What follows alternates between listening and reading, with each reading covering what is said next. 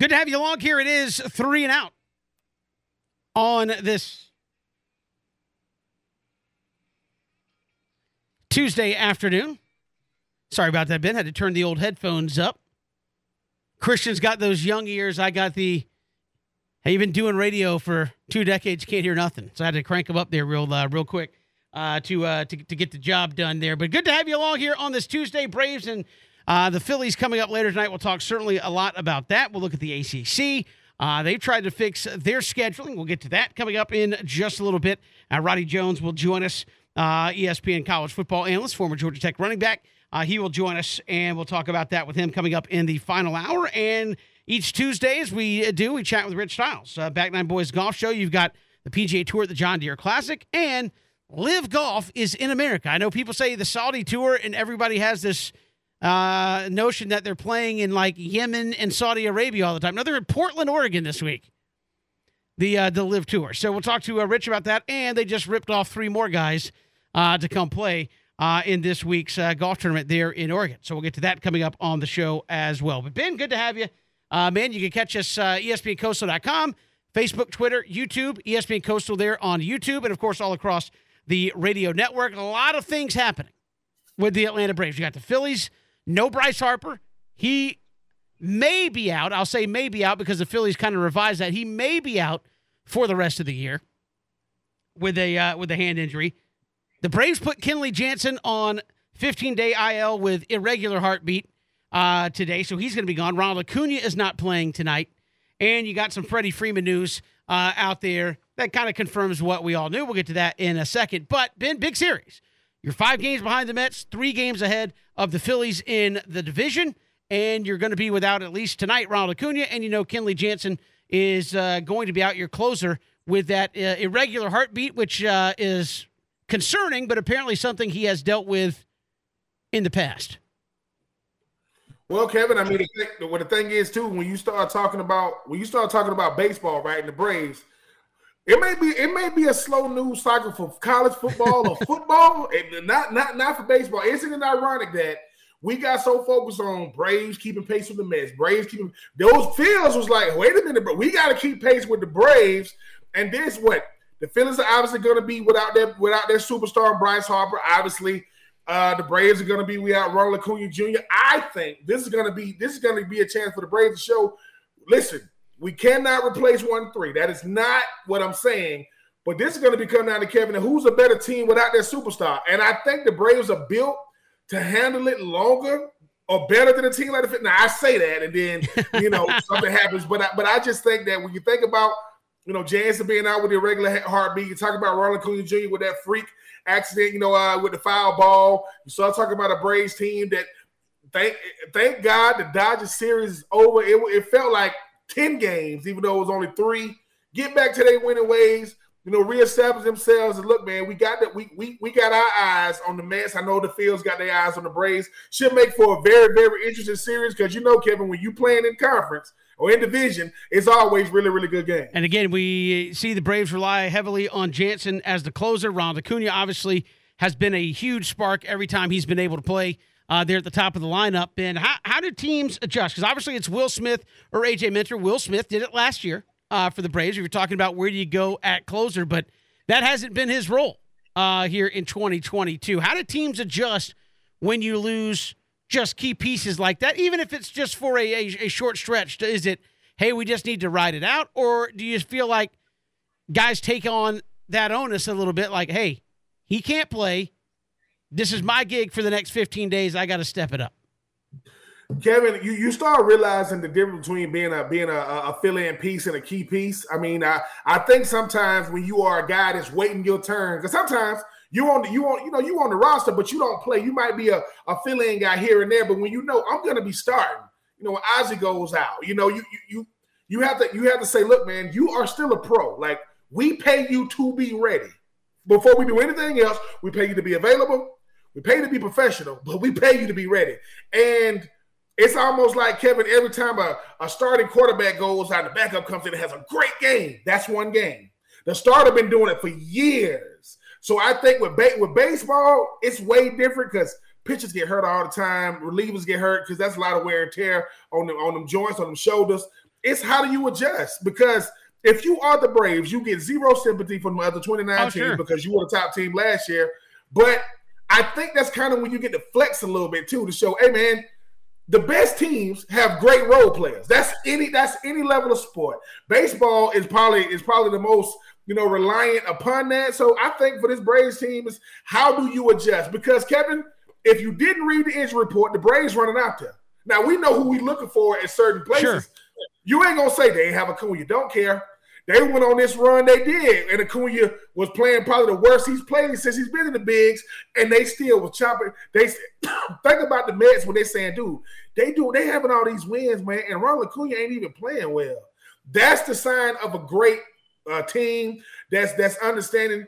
Look, we find ourselves in the wild card race. There's still a lot of season left. By the way, you got 2 seasons. You got pre All-Star break, post All-Star break. But Kevin, how do you adjust? Snit and Anthopoulos, they've really seen it all. Like, look, man, we've dealt with it all. We've dealt with 10 runs given up in the freaking postseason against Mike Foltynewicz, and we bounced back from that. We've seen Ronald Acuna Jr. in the injury bug, and when your best players get hurt, that's how you really put your roster together.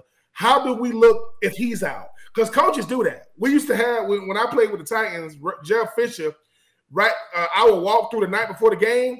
All he'll go through the depth chart, and he's talking about special teams or all right, this defense, both our defensive ends go out. Who's our emergency? You got to be ready. It is unacceptable in pro sports to not be ready when called upon. That because Kevin, just like I know, I don't care who's in there, you expect them to produce. Now, surprise me of how well you play, not how bad you play. Because if you play bad, hey man, you playing tomorrow, right? And the day after that, and the day after that. So it's better that you get into a rhythm sooner rather than later, because you're not an everyday starter that gets 4 or 5 games to figure it out. No, dude, you got the next 2 weeks. And guess what? When the postseason roster come out, because we plan to be there, you want to be on it. And right now, and obviously you don't want to look that far down the road, but I think this Braves team is built for it, Kevin. Because like I said, Isaac's been out. We ain't seen Mike Soroka in 2 years. Ronald Acuna missed most of last year. They still treading on. So I just think that we get to see what else the Braves have made. Because like you said, Kevin, if they can tread water, keep winning games, help is on the way. Help is coming with Isaac and Rosario. But until they get here, hey, man, we got tonight. Let's get it going. I think this Braves team is built for it, especially if no Bryce Harper. Hey, man, I think you want to try to take advantage of that as long as you got that. Yeah, we got a lot of news out there, including, I know you said, hey, thank God the Dodgers series is over. But, Ben, we have news today that just kind of keeps playing into it. It's probably not very shocking to a lot of folks, but according to Buster Olney, Freddie Freeman has fired his agent, or at least the agency that represented him. And he is listed on the MLB website as self-represented. At this point, Buster Olney saying Freddie Freeman had confided in family and friends that he was angry about the way it was all handled. You think? I mean, the dude had an emotional just weekend there in Atlanta. I mean, you see again, you take pictures of moments and times, Ben, but you see the picture of Freddie sitting there kind of by himself on the bench. You see the tears from a press conference. Like the dude was wrecked 3 hours before the game at a press conference. Like emotionally wrecked. And then you come out and get the ring. Another emotional. And that's the least surprising thing that happened in the world of sports is that Freddie fired his agent. Now, that same agency's got another client who plays shortstop for the Atlanta Braves. This ought to be interesting because, again, you saw the Dansby-Freddie love fest. They go out to L.A., Charlie's running up to Dansby. That's Uncle Dansby, woo! All right, your guy just dumped the agency that we all know. I mean, there is no way you can sugarcoat this. The agent forced the issue, fumbled the ball, all that, and got Freddie to L.A. for not really much more money and got him out of Atlanta, which he obviously wanted to stay. Now you have the Dansby contract situation where he's on an arbitration deal this year. He's playing at an elite level. I think should be an all-star easily representing the National League. He's going to get paid. Difference being, Dansby is a hometown Atlanta guy, Ben. He's a guy that grew up Metro Atlanta, went to Vanderbilt, number one draft pick in the MLB draft by the Diamondbacks. Then gets traded, comes back to Atlanta, his hometown. I mean, you thought Freddie didn't want to leave, and I don't want to speak for Dansby, but I mean, I can't imagine in a professional gig like that, knowing you got 82 home games in your hometown. You can live in your hometown where you should be as comfortable as you're ever going to be, right? I mean, you know people there. You're familiar with the city. You're this and that. Unless you just want to go somewhere else, I can't imagine Dansby wants to leave. So does he keep that agent after the way he played? I mean, to me, that's where the drama continues. If you're the Atlanta Braves, I mean, obviously, if I'm Dansby, I'm going, hey, you saw how the ultimatum worked out. Yeah, don't do that. Yeah. Kevin, if you are Dansby, right? Sometimes you get to learn from the guys in front of you. Obviously, Dansby is a huge fan and friend. Because the one thing that Dansby and Freddie Freeman teaches us, there are a lot of friends in sports. Like, we play with each other for years. That doesn't mean we're friends. That's a rare thing to be able to have a friend. But Dansby is saying to myself, hey, dude, I don't want to mess this up. Why? I already got a ring. I am from Atlanta. I'm not counting this money. I already have my home and everything. I am good. I just want to retire a Brave, right? I want to retire a Brave. And Anthopoulos knows that too. Anthopoulos is saying, dude, I got to get one of these right. Like, I can't get this wrong. Well, let me say this. I don't think he got it. But Kevin, I got to ask you this. Because I saw that you saying something about it. Is it poetic justice that you realize he didn't want to go? Like, he really didn't want to go. It's just, I don't know what Freddie told the agent, and they made the agent go tell Anthopoulos, you got an hour. And Freddie go, you told him what? We got an hour. Dude. Yeah. Because in a sense, Kevin, that's when the business really took over. That's 60 minutes. Anthopoulos is thinking, bruh, I got Matt Olson. I got it. I'm going to just go with Matt Olson, and I'm going to wish you the best, and I'm going to deal with the backlash. But this story will not end today. And and let you know, Freddie Freeman just confirmed what we all thought. He wanted to be a Brave. Freddie told one thing. I could tell somebody, man, get it done. You tell them it's an hour. I did not tell you that. So, Kevin, it still hurts because he's not a Brave anymore, but it is a little soothing knowing that he still want to be a Brave. And Clayton Kershaw, ain't nobody asked you your opinion, man. You opened up your mouth. Yeah, second fiddle. You got to deal with what comes out. Yeah, no, look, Ben, there's a lot of folks who aren't, business savvy in that respect when you're negotiating $1 million deals. I get it.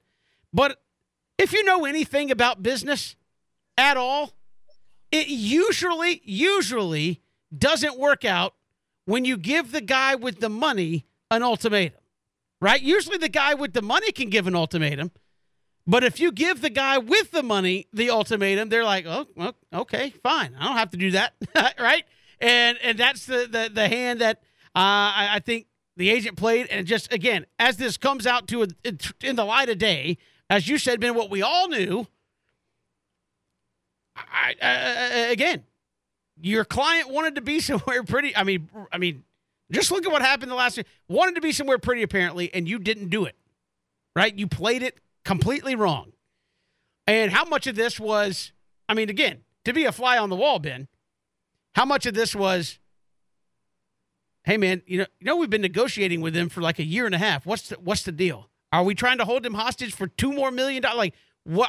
If I'm Freddie, like what? I would be saying that. Like, hey, what are they offering? Are we that? Are they giving us that big of a low ball? Like we've been doing this for a year and a half. What is going on? And then to come and play the card that you played, obviously it didn't work out. But something interesting that Christian said.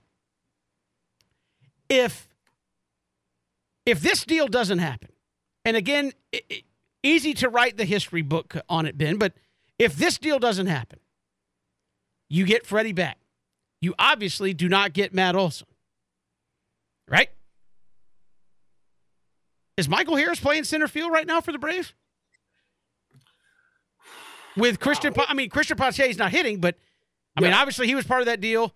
And Shea Long-Lear. But if this deal doesn't get made, is Michael Harris playing center field for the Braves right now? No. And once again, I mean, not only is Michael Harris not playing for the Braves, the biggest question mark coming into this season was Pache. That was going to be one of the biggest question marks, and we talking about his plate appearances. So, Kevin, like I said, I'm not saying that, once again, Anthopoulos, do I got to take you to Vegas with me? Do I got to buy you a 3-piece suit?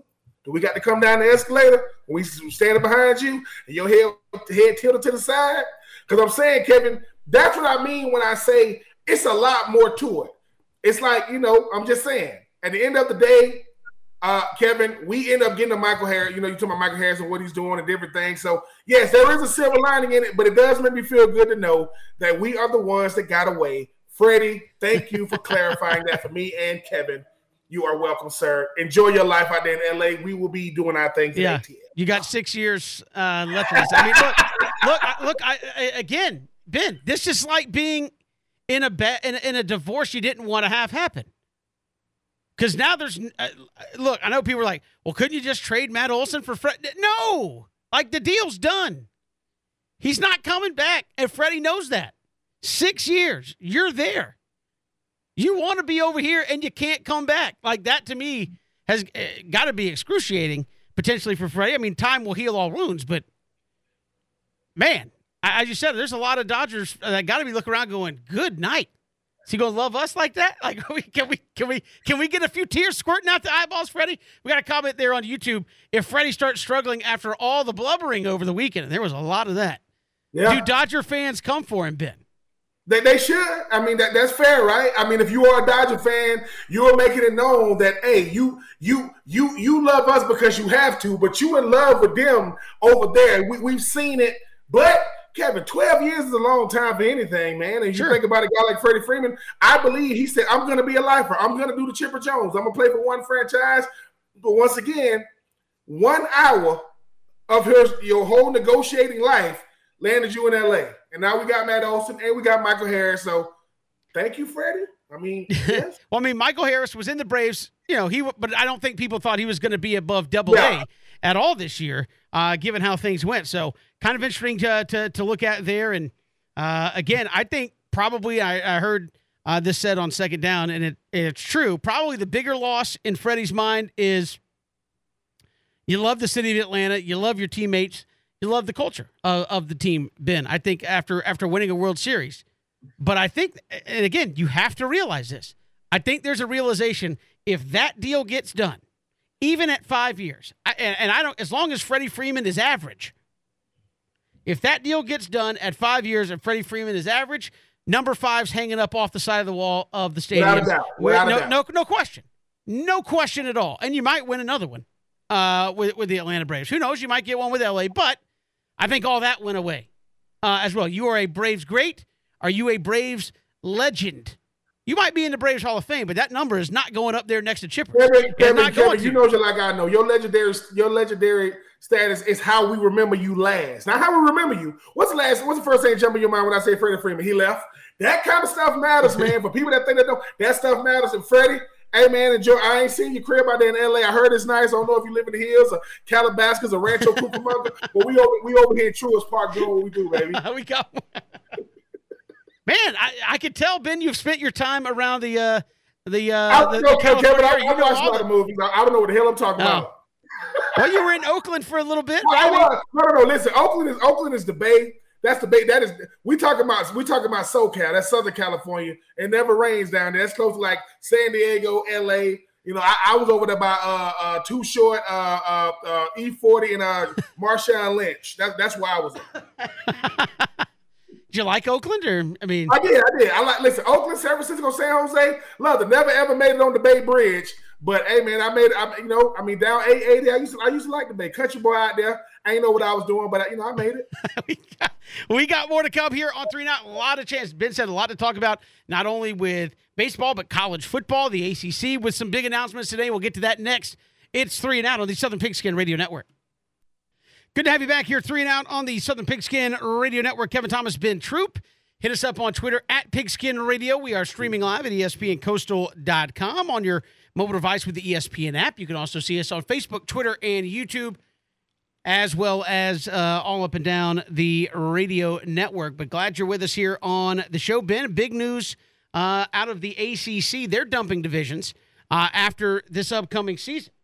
So in 2022 will be the last with the ACC Atlantic and Coastal Division. So the Coastal Chaos, the Coastal Craziness will be coming to an end, where they went through a stretch of, I think, 7 straight years, 7 different winners of the Coastal going to the ACC Championship game. That's gone, and in 2023, you're moving to divisionless football, a 3-5-5 model, which is 3 set opponents, 5 other opponents to give you your 8 conference games, and then you will rotate those 5 with the other 5, meaning you will play the entire conference, both home and away, over the course of a 4-year span. So if you get recruited by, say, Florida State, by the time you are a 4th-year senior, you will have played everybody in the conference, both home and away, which I think what, a lot of people want. I don't know how the SEC is going to pull that off without going to 9 games once Texas and Oklahoma come in, but just keeping it on the ACC here.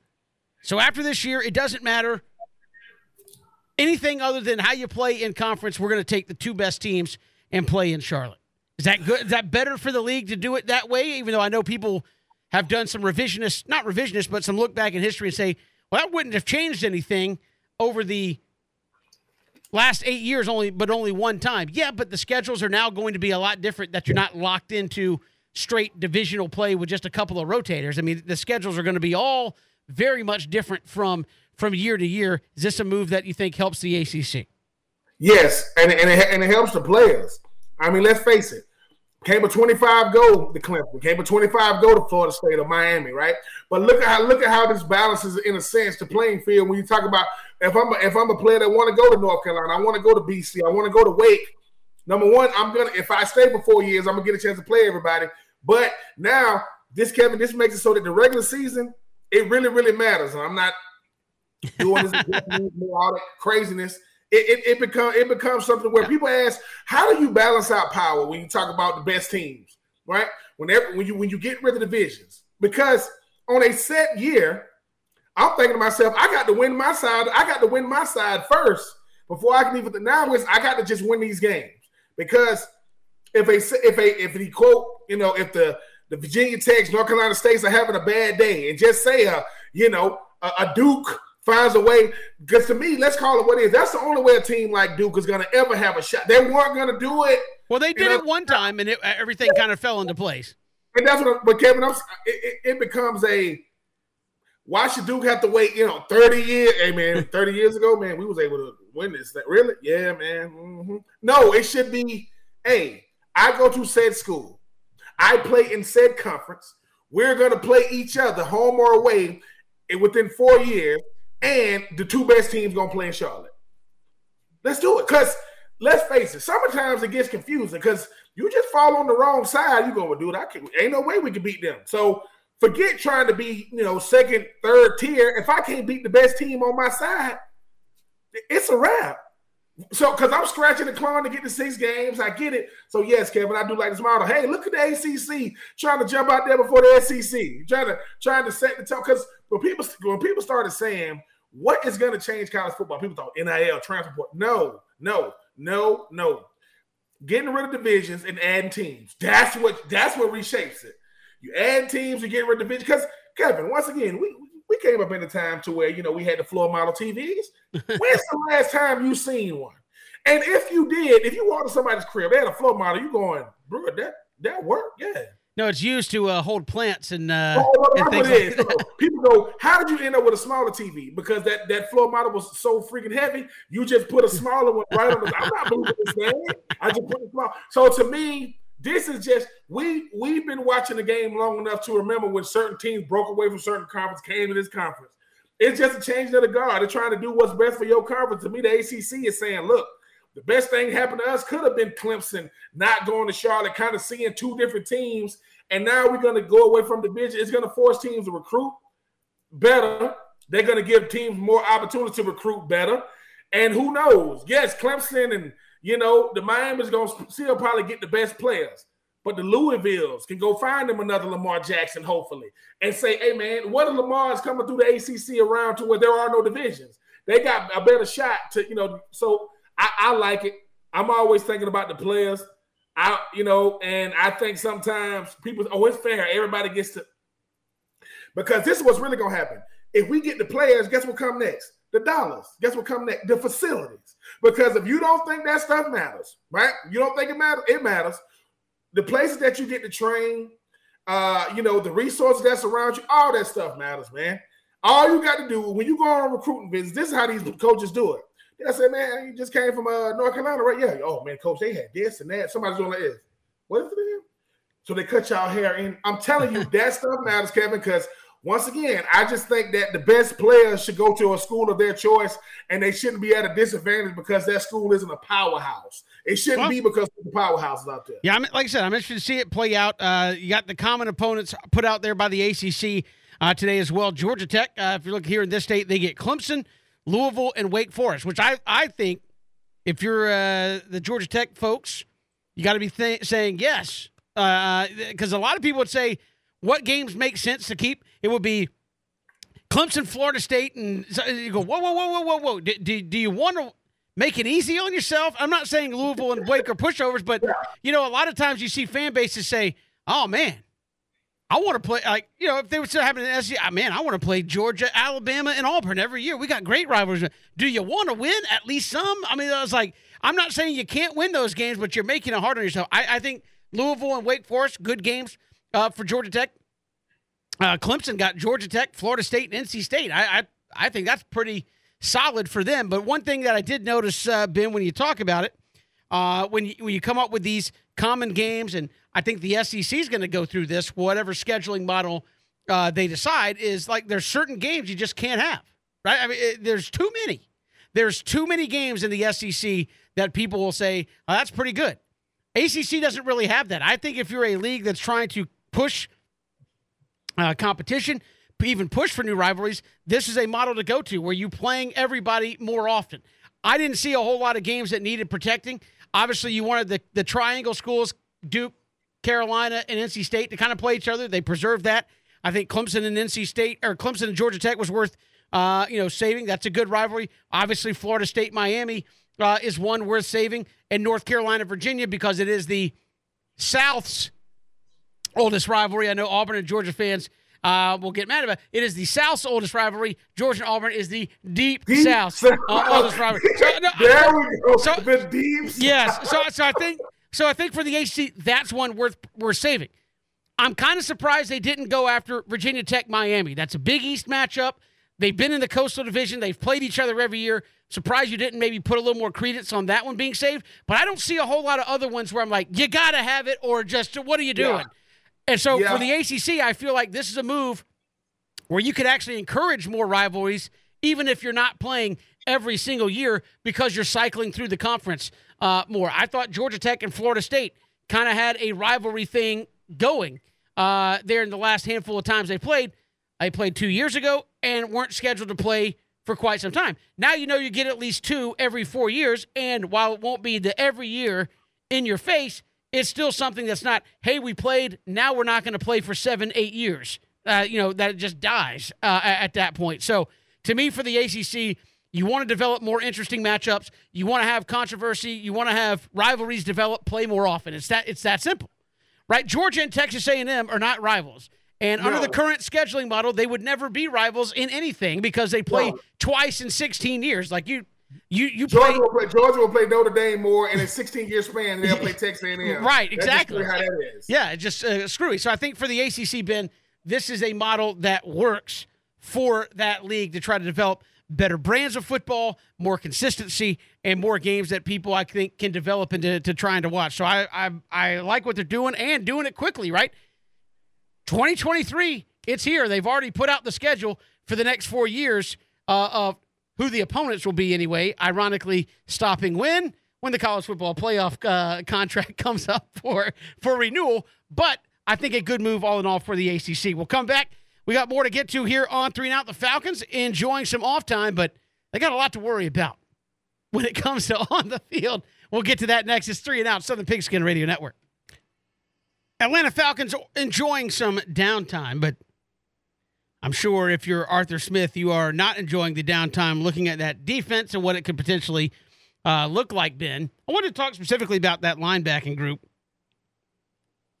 and how good it could be And I don't mean that in a, oh, they're underrated. Like, oh, how good could this? I mean, like, how good could it be?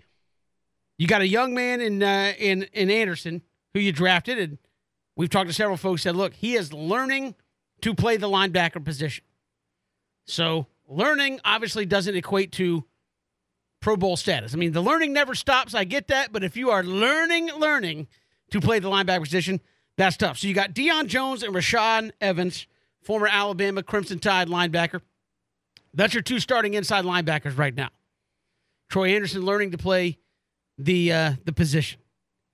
How good do you think they can even be there at that linebacker spot on the inside? We know the problems on the outside, trying to rush the quarterback and all that. But how good can they be on the inside where your leading tackler now plays in Jacksonville and Deion Jones? A lot of people have said you've been a disappointment and you got to stop tackling guys 8, 9, 10 yards down the field.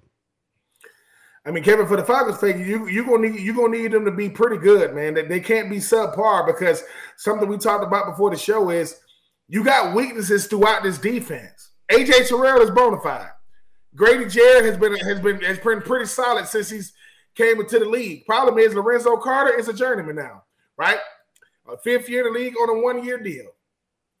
You got a guy, Deion Jones, that before he got his deal, he was not even he was one of the best, middle linebackers in the league, especially with what he does in his covering skills. I mean, I think he had 5-6 picks 1 year. But now you're doing this reload thing. And the thing about reloading is you're going to have, guys that weren't on the team before, or either rookies be key contributors. You talk about Rashaan Evans and what he's able to potentially bring to I think they got a shot to be good. But the problem is, Kevin, even if they are good, just say they are good, are the other guys around them complimenting them?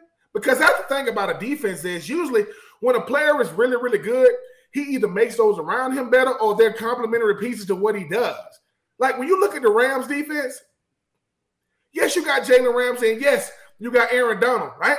And it's nothing against Ernest Jones. I don't know who the linebackers are for the Rams. I don't have to know who they are. I know who 99 is, right?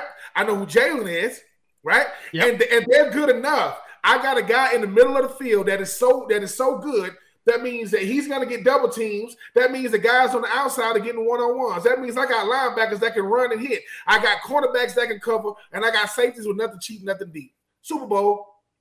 The thing about the Falcons is you need to know who these linebackers are. Deion Jones, Rashaan Evans, you talk about Troy Anderson. They're going to have to be key contributors, meaning you got to replace the league's leading tackler. Okay.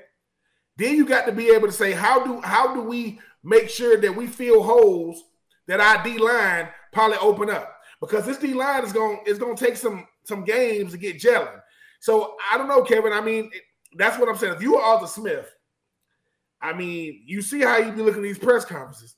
His eyes be super duper big because he's like, dude, because we only get snapshots of the team. If you go back to Ricky Minicamp, oh my God, look at Ritter. Oh my God, look at London, look at Drake London. But you only seeing snapshots. When all the fun goes out the window, it's like Moneyball. They going around the table. This guy, and listen, when Brad Pitt is doing this, yeah, y'all yapping, man. How do we win games? Oh man, we got to praise you. No. Don't tell me about replacing a freaking potential great in certain people's eyes. How do we win games? Schemes are put in place to help get the best out of those guys running them and to be able to be efficient down in and down out. That's a scheme. That's a scheme. We ran plays during the week, and guess what? Norm Chow didn't understand this. Ran a play, got snuffed. Run it again, got snuffed. And that's against the scout team. You know what Jeff Fisher said? Hey, man, yeah, these are the best players in the world. Yeah, run something else. Don't spend your time trying to get caught on one play. And I think what happens with this defense is with Anderson and Evans and Jones, they might have to be the glue. They might have to be asked to do more. Because when I don't have a quote alpha dog on the defense, what do? Panic. I'm not gonna show it. I'm not gonna show it these press conferences. But Kevin, it's almost like, listen, we're going into a playoff game and we got the worst starting pitcher in the left in the tournament. Yeah. But how does that change when I got the best start? Meaning the Braves last year, right? It's easy to use these scenarios. Everything just happened to click. that bullpen that was kind of during the year, it clicked in the postseason. And look at what it gets you. I think the thing about football is you only get 3 days to prepare for a game, right? And you go into it. And everything, and the goal of any defense is to shore up the holes, because all offense trying to do is expose the holes. Well, it's not a holes to expose. You don't got a good pass rush. You bottom of the barrel in pass rush. You bottom of the barrel in tackles per game and stopping the run. Now you got an old veteran Deion Jones who might be a camp casualty, a guy Rashad Evans that you brought in, and a rookie in Troy Anderson. So, and Troy Anderson is a question mark because while he's athletic, he's still very raw, which means, hey, man, he's athletic, man, but he got to see the play. He got to know the down the distance. He got to know the situation. That way he can react. The best players react. So we'll see, Kevin. But for my money, for Arthur Smith's money, for Terry Fontenot's money, for Falcons faithful money, for that team as a whole, you're going to need your linebackers to be very, very, very, very like middle of the pack. You can't be, I mean, our linebacking core, we in the 20s. That ain't good enough. Y'all got to be closer to, 15, 16. Because if they play well, that means that gives the defensive line confidence, and maybe they can start gelling. Because all defenses start with the front seven. That's your D-line, and that's your linebacking core. But right now, you got a dude named Grady Jarrett that unless you've been driving around Atlanta and he got his pictures all up, you still don't know him if you see him. And his pictures all over Atlanta. Think about that. Out of all the players they can put on billboards, they ain't Matty Ice, they ain't Drake London, they ain't Kyle Pitts. It's a dude named Grady Jarrett, Jesse Tucker's kid. You see what I'm saying? So we'll see what happens, Kevin. But for my money, they're gonna have to play above what they've done. And who knows, man? It might not mean more wins in the win column, but you got to have something to feel good about. Because, like I said, I love Brandon. I love Brandon, and but these guys be coming in reporting for the Falcons. Pretty soon, D'Orlando, he ain't lying no more. I ain't doing I'm not doing, and I'm not saying that's what he used to do, but it's crazy. Yeah, no, there will be no more stressful moment Sunday in and Sunday out than when that Falcons defense is on the field. I mean, and that's with Marcus Mariota on the other side. Yes. I'll be more worried about what's going on defensively with that Atlanta Falcons team. We got more to come. Take 3 around the corner. We'll talk some golf with Rich Styles next hour. Roddy Jones, the ESPN college football analyst, former Georgia Tech running back, will join us in the final hour. ACC dumping divisions, changing up their scheduling model starting in 2023. Will that be beneficial for the league? He'll join us coming up in the final hour. It's 3 and Out on the Southern Pigskin Radio Network. Good to have you back here, 3 and Out on this Tuesday. Kevin Thomas, Ben Troop, thanks for being with us. Hit us up on Twitter at Pigskin Radio. We are streaming live as well, ESPNCoastal.com, audio-wise. Video-wise, you can catch us on Facebook, Twitter, and YouTube. ESPN Coastal there on YouTube. If you miss any of the show, Apple Podcasts, Spotify, go to YouTube. We'll get a video version of the show there every day in case you miss it. We got Rich Styles coming up next hour. Take 3 right around the corner as well. And a lot of things going on, including Freddie Freeman back in the news. We'll get to that coming up throughout the show as well. This has usually been where you tell me about a weird video you have seen on the internet, which provides you one, every day. Anything weird out there on the web I need to be checking out here? Because you find some weird stuff. Going around. It looks like 2 snakes, right? Okay. They're going in the cabinet. They're going in the cabinet. And the cabinet, you can see like the bottom. It looks like it's 2 of them. They're going up in there. Then the person, I guess the owner, puts the camera on the cat, and the cat's look on the cat's face is what we all saying. That cat like, you finna get the hell up out of here, right? We ain't staying here no more, right? Like the cat is like, what? Do you expect me to go open that cabinet up? I just saw what went in there. So, and like I said, Kevin, it just goes to show you, man. Like, look, man. Number one, Kevin. The question is, what would Kevin Thomas have to see going to his cabinets to realize? Well, this house has served me and my family enough time. I guess it's time to move. Because when I saw it, I said, what is that? Is that 2 snakes? Not dealing with it.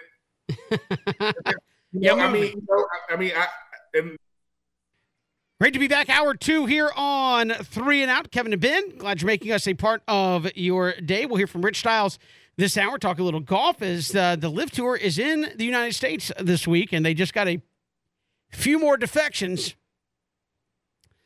to the tour for this week. So we'll talk to Rich Stiles about that coming up in just a little bit. Also, Roddy Jones will join us in the final hour, ESPN college football analyst and former Georgia Tech running back, as the ACC updated their scheduling model. They're doing away with divisions starting after this season and picking up in 2023. So he'll join us coming up in the final hour. But first, Ben, let's take three here on 3 and Out.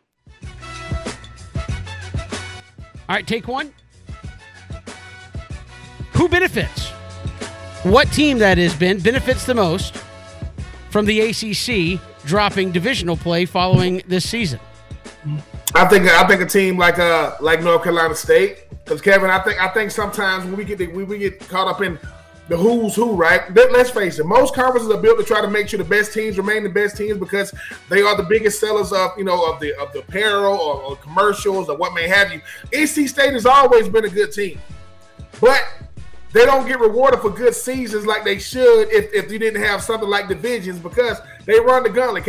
I mean, Kevin, you've won me over with the NC State. Will definitely NC State or ACC itself. They will play well against a good team and lose to a bad team. So I would say an NC State in a close second will be like a Boston College, because these teams, that are typically good but don't get the notoriety because they want to run the football, they want to play a certain style of football. I would say NC State won, even though head coach don't really want nothing to do with the press conference. That's a part of the deal. I would go BC at number 2, because I think that obviously, hopefully, a Miami would eventually, because that's the thing, Kevin. We get so caught up in the NC States and the Boston Colleges of the world. North Carolina had Sam Howell, didn't get it done. Miami is not going to lack talent, haven't gotten it done. And dare I say, it might be time to kind of look at the new Florida State, because I think we're getting caught up in what they were. Sure. If they don't get rid of this current model, they might not find themselves going to Charlotte unless they visit, and they sure ain't going to be going to the play. Yeah, that was going to be my guess. I like your NC State pick there. Mine was going to be Florida State, because, hey, you've gone through a downturn. You got to climb the mountain. Well, now you don't have to climb it quite as far. You can finish second in the conference and go, right? You don't have to worry about, I think, winning your side.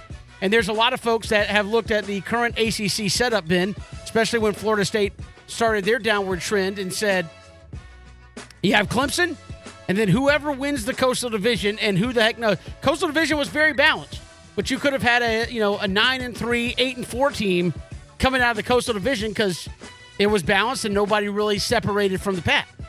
Now, if you're Florida State, look, you just have to be number 2. Just have to be number 2, and we can go play for an ACC championship. I think it helps them out, but NC State, great guess. You don't have to beat Florida State. You don't have to beat Clemson guaranteed every year. You just need to finish second.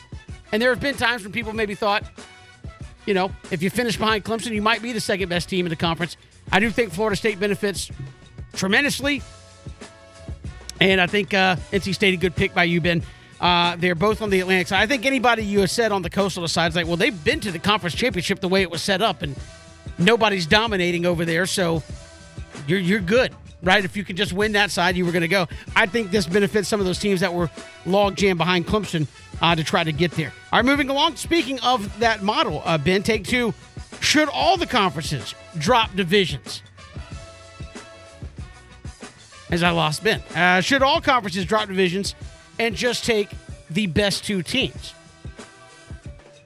And while Ben is absent, I will say absolutely they should.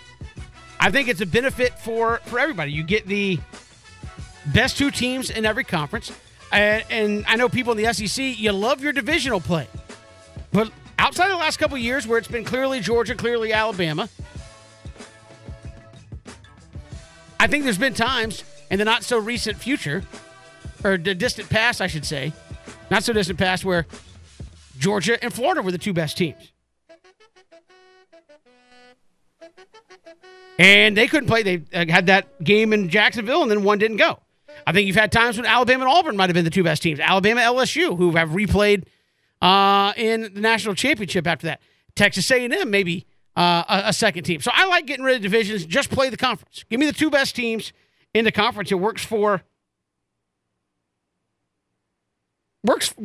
well, in my opinion, to have 2 teams. Just have the best 2 teams rather than divisional play. Because you get into this, well, that side is so much better than the other side. which is kind of what you have in the SEC right now, where it's Georgia and everybody else, and then Alabama, A&M, LSU, Auburn, Arkansas. They've had some of the where it's been really tough over there. If you just mix it up and play everybody, would the two best teams come from the West, or would the two best teams come from Georgia and Florida some years? Could. I mean, I know we love the SEC championship game as it is. Can you imagine if you just mix up the schedule, and despite the loss by whomever in Jacksonville, they're still the two best teams in the league and they play for the SEC championship game?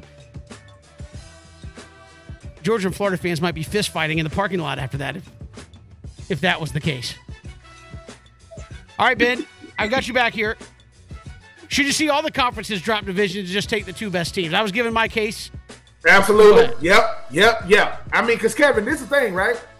It shouldn't matter. Like we just have to embrace these decisions that are made. Oh, it's the East, it's the West. Arkansas can't stand it. Arkansas done won 7 and 8 and 9 games, nothing to show for it, because they can't beat Alabama. They can't, it's like they had to run into 2019 LSU, 20 whatever Alabama. You pick any one of them teams. Yes, I don't like the division because it's not a true representation of when a team has an outlier year. You don't believe me? 2019 was an outlier year for LSU. Have you heard anything from them since? Exactly. So I just think that it should be based less upon who has the best record in the conference as a whole, and give me the top two teams. So yes, get rid of the divisions, because Kevin, that seems to be the only way everybody's going to play each other. Like I said, Notre Dame has been to Athens. When last time Texas A&M been to Athens? They ain't going. Think about that. A team in your conference don't know. Yeah. I mean, well, I think Georgia hasn't been to. I think Texas A&M finally came to Athens once, but I don't think Georgia's going to College Station. Hasn't been to College Station to play Texas A&M, and may not go for a while. Yeah, that's a travesty. Get rid of it. Play your conference more. Give me the two best teams. 100%. Agree. All right, Ben. Moving along. Take three, and we'll get to more of this after take three. But apparently, they got the hearing today for Deshaun Watson and the NFL, and the punishment. Apparently, the league is putting forth a recommendation of an indefinite suspension for at least a year. That's what Calvin Ridley got for gambling. Deshaun Watson has had 24 women accuse him of inappropriate conduct. I'll just leave it at that. And he has settled with 20 of them. Take three, what do you expect the Deshaun Watson punishment to be? I expect it to be a year minimum, Kevin. And like you said, when you really put it into context, we forget all about Calvin Ridley. He's suspended for a year for gambling. But obviously, there are certain people, unfortunately, that will look at what Calvin Ridley did as being just egregious. You don't bet on the game. Come on, man. The thing about Deshaun Watson is this case seems to be just gaining traction as it goes. First, he gets the allegation. He was already out for a year. Then he gets the allegations. Then he goes to the Browns, even though it came down to the Browns and the Panthers and the Saints and the Falcons. Then he signed for the most guaranteed money in NFL history, and he hadn't played for a year. Then it come out that, he's not going to be convicted of any of these allegations. Then it comes out that he's settled with 20 of the 24. And now we finally get to, there is no way. The NFL is about reputation first, the shield second. And right now, Deshaun Watson being one of the faces of the NFL is not helping the cause. He's got to get a year, because Kevin, this is the crazy part. Outside of him getting a year, when it's time for him to get reinstated, like what happened? Because I'm telling you, this seems like the freaking trial that'll never end. I ain't never seen nothing like this. So it's gonna have to be a year, and it's gonna have. I do think the settling with the 20 of the 24 got him a year. I think they probably would have gave him 8-9 games, but because Kevin, what about those 4? Because are those going to trial? We still don't know. You got to give him a year for saving face purposes, reputation purposes, and just the perception, because that's all you really have in the league at this point. The perception of protecting women, which I think the NFL has done an incredibly horrible job of at this point. Yeah, I mean, I just look at it from what is done, as you said. I know settling does not mean you were guilty, but it doesn't look good either in the way you do that. But I mean, you gave Calvin Ridley a year ban for betting like $1,000 on the Falcons to win. I know that's not the point. You don't bet on NFL games. Everybody knows that, but gave Calvin Ridley a year for gambling $1,000 or so, $1,500 or so. Calvin Ridley said, but I mean, gave him a year for that, and you're going to give Deshaun Watson the same thing? I'm saying it's at least a year. The Browns, it's crazy. We gonna have to wait and see. But once again, Kevin, people be saying, "Hey, dude, what kind of stuff do Roger Goodell got to deal with?" This is only one thing he has to deal with. This is only one. And the job of the commissioner is to be the face of the faceless owners. That is his job. His job is to make sure the owners don't do press conferences. Jerry Jones does. I mean, he gonna do them. But I think that if you are Roger Goodell, he's really saying, dude, I don't know what the hell to do. Like, let's just be honest.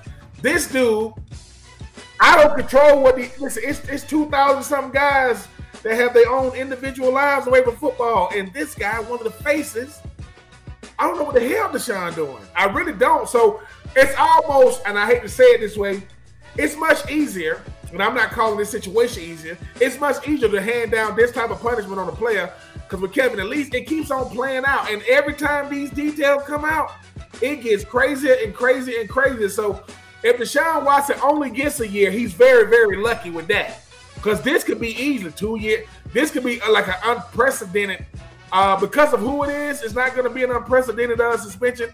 But Kevin, he better be lucky he plays quarterback and not running back. I think if it would have been another position, it's not one of the faces, and he ain't already negotiated this contract. I think, because I guarantee you, the Brown family up there with Cleveland, they definitely trying to have some level of influence, trying to see if they can sway, Roger Goodell and the NFL to only give him a year. Yeah, absolutely. Look, I think it's going to be at least a year, if not more. I'm going to say maybe like a year and a half. Nobody really knows how the NFL merits out its punishments, but I mean, if you gave a guy a year for $1,500 in gambling, I mean, what he's been going through the last year is a little more serious than that, I think. So, yes. I mean, if you want to say a year in one game, okay, but I mean, I don't. Those don't seem like equal. It don't. Equal punishment. The crime definitely don't fit the right. The punishment definitely don't fit the crime in this regard, because if they told him, we're going to give you a year per allegation, your career is over. But they ain't going to go. That's the thing about the NFL. They're not going to go that extreme. But once again, when people ask, hey, man, I want to be the commissioner. You sure? Because you have to deal with stuff like this. I've never met with Roger Goodell in his office. You know why? Because I wasn't that good of a player and I didn't do dumb stuff. If you are meeting with Roger Goodell in New York, that ain't good. It ain't because they finna, welcome you to your new position. They finna tell you, we finna take your money and your livelihood. We will see you in a year. Because the thing about suspension in the NFL, you can't have any contact with your team, with the organization, and can't come up to the facility. That means that Deshaun Watson is going to be left with him and his time for a year. Ooh, that might be a daunting task right there, too. That's Take 3. We do it each and every day here. This time we'll come back. We'll talk more about Deshaun Watson and how it relates to the Atlanta Falcons, who were at least apparently in the running to get Deshaun Watson. We'll get to that next. It's 3 and Out, Southern Pigskin Radio Network. It is 3 and Out on this Tuesday. Braves and Phillies coming up later tonight. Charlie Morton against Zach Wheeler. Heck of a pitching matchup. No Kenley Jansen. He's on the 15-day disabled list with an irregular heartbeat. And no Ronald Acuna in the lineup. Guess that ankle is still giving him some trouble after fouling a ball off of it earlier. So we'll get to that coming up in just a little bit. Rich Stiles will join us to talk some golf, as we do every Tuesday with him here on the show coming up in just a little bit. But, Ben, you have Deshaun Watson. We're waiting to see what that punishment will be. The league has recommended or is pushing for indefinite suspension of at least a year. And it would seem like if you're Arthur Blank, if you're Terry Fontenot and the Falcons brass, you're kind of taking a step back going, wow, maybe glad we didn't win the Deshaun Watson sweepstakes at the end of the day, and maybe why a lot of people said you should have never been pursuing him in the first place because you knew all this was going to be out there. Team that doesn't has a lot of money to deal with. So yes, Kevin, they dodged a huge bullet for a team that needs all the positive publicity it can get. Let me just say this again. Deshaun Watson has nothing to do with Michael Vick. Nothing. The two do not compare. But you don't want another quarterback controversy situation in Atlanta that has nothing to do with football. You don't want, because Kevin, you know that's what's going to happen, right? Sure. This is the second time they had a big time quarterback. So listen, Atlanta, I get it. You're trying to get the best players you can, and right now their names are Lorenzo Carter, Tease Tabor, Hayward, Accordia. I get it. That's all you can afford. But the Cleveland Browns are used to dealing in chaos. If anybody can handle chaos and controversy, it's the Browns. We'll see what's going to happen over there. But yes, Kevin, because I was like most now. I was like, okay, they're going to get Deshaun Watson, and I'm watching like everybody else. But then the details of this case keep coming.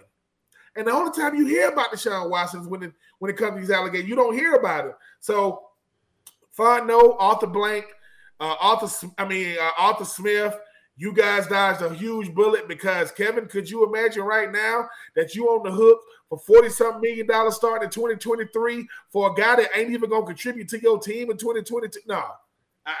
Nope. So, yes, Terry Fontenot, this is the deal that you're going to be happy fell through because you need positive publicity. You don't want to be answering questions about something that you kind of you know the full detail about, but you can't really speak on. I mean, Ben, we've talked about this on the show as well. I mean, not only the money situation, and maybe Cleveland, as you said, foresaw some of this because I think this year he's only owed like $1 million or something. It's like you're going to offer like so they probably knew that was going to come and didn't have it out there. But I mean, you're talking about a guy that will not have played in 2 years, and we talked about that. I mean, Michael Vick was away from the league for 2 years, right? He was in serving his sentence. He was away for 2 years. He came back, and I would say played okay, but he definitely was not the player he was before all that happened. And so if I'm a team investing in Deshaun Watson, and the Falcons were trying to apparently, I mean, what kind of quarterback are you getting? Are you getting the future Hall of Fame trajectory type guy that could get you into the postseason that everybody expected? I'm not saying he was going to be that, but there were expectations that he could be one of the top 4 or 5 quarterbacks in the league. Or are you getting a guy that hasn't played in 2 years and looks really, really different, and potentially may not be the same player you thought you were getting? I think the Falcons, as you said, really got off the hook on this one. And I think there's a lot of people that said, well, you kind of had egg on your face because you went after Deshaun Watson in the first place, didn't get him, and then you had Matt Ryan sitting there like this, and you traded him. But we talked about this before the show today. I said, do you think that Matt Ryan was traded regardless? I mean, obviously, they were pursuing Deshaun Watson, but when they didn't get him, was it just one of those things like, well, now we've put it out there that we were trying to get your replacement, like we just got to go ahead and let you go, Matt? Or if they never got in the Deshaun Watson sweepstakes, do you think Matt Ryan just stays and the Falcons just eat it for one more year? Oh, man. Kevin, I think they had to find a way to get Matty Ice on the books sooner rather than later because you're looking down the road. Like, okay, let's call it what it is. This isn't a playoff team. Right. This is a team that's fighting for respectability, not to be bottom feeders in the NFC South. Can you beat the Panthers? That's where the Falcons are in 2022. You're saying, dude, we got a problem on our hands right now. And the sooner we get number one, we're going to do right by Matty Ice because we're going to send him to a team that's good, not in the NFC, but we're going to send him to the AFC in a team that he can be a good player on and potentially get another extension. So we did right by him. But as long as we got this money on the books, don't even talk to me about the future. He's hamstringing us. One guy is counting that much money towards the cap. You start talking about $30 and $40 million. That's a bunch of players. You can get a bunch of players for that kind of money. So I think that they had to get him off, Kevin, and get him off the books. It's just I don't like the fact that they tried to use the Deshaun to get him off. They didn't have to do that. Like, we're trying to get Deshaun Watson. Well, so is Carolina, and so is New Orleans, and so is Cleveland, and so is Denver, and so is Seattle. Do right by the greatest player in your franchise. Hey, Matt, it ain't working out. We're gonna sing you in the Indy. And if we ever have to play y'all in like a regular season game, don't do us dirty. I know you're gonna try to kill us if you do. But so no, Kevin, it's how you do it. But Terry Fontenot was saying, look, man, and I don't know if Arthur Blank has told him this. Let me show you what I can do with money. Because right now, since I got here, I got Kyle Pitts and no money to spend. That's what I've been given. I got receivers playing running backs, right? I'm trying to fill out a roster with no money. So I think, Kevin, they had to get him off the books. I just don't like the strategy of Deshaun Watson because you didn't get him. Thank God you didn't get him. Right. But you knew you were going to have to get if somebody's going to have to get rid of a guy, it's always harder with the guys like Matty Ice. Matty Ice is not bigger than the business. Joe Montana played for Kansas City. Shaq played for the Lakers, and when he thought he was going to be in Orlando. Things happen. How you move on has a lot to say about it. And Terry Fontenot was like, dude, we got to get Matty Ice off these. Dude, Matty Ice signed for what? 3 big deals? He signed for a lot of money with Atlanta. So that last one, you know it was going to hurt him because I think he signed his like a couple of years after Julio signed his. Like, dude, that's too much money for 2 dudes. That's pushing 40. They're closer to 40 than 30. So they had to get rid of it, Kevin, but I think that Terry Fontenot in 2023 and company, they're going to have a lot more money on the books because a lot of money is coming off the books, and you can see what type of team you can put together. But if you would have went out there and gave a guy who you know was not going to play for you the biggest fully guaranteed contract in ever, how do you make that make sense to me? When's the last time? Yeah. That would be like Mike Trout signing for the biggest contract in MLB history, and he's not going to play for the Angels for a year. What? He ain't going to play for us this year. But, yeah, when he come back. So you got to make it. If I'm giving a person that much guaranteed money, I need you every day on this field. But that'll be the Browns' problem because it might be more of a problem because if he does get suspended for more than they thought, that money is guaranteed. They might still have to be paying a dude that ain't even playing for him, that ain't injured. Yeah, and that can just ruin your franchise when you're playing guys that can't play for you at the end of the day. We got more to come here on 3 and Out. We'll chat with Rich Stiles, host of the Back Nine Boys Golf Show, when we return all across the Southern Pigskin Radio Network. But if you're calling on my house, I put the weed in the back, girl. What's up with Steve and the Jack, girl?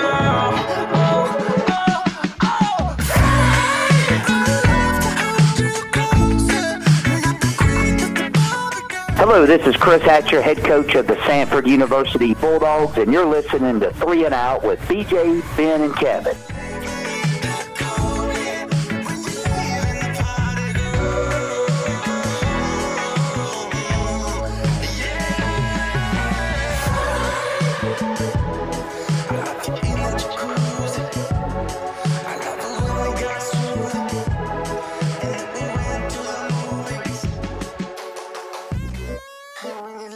Good to have you back here, 3 and Out on the Southern Pigskin Radio Network. Kevin Thomas, Ben Troop, glad you are making us a part of your day. We are streaming live, ESPNCoastal.com, also on Facebook, Twitter, and YouTube. And each week on the show, we talk golf with our next guest, Rich Stiles, who joins us here on 3 and Out. Rich, welcome. How are you?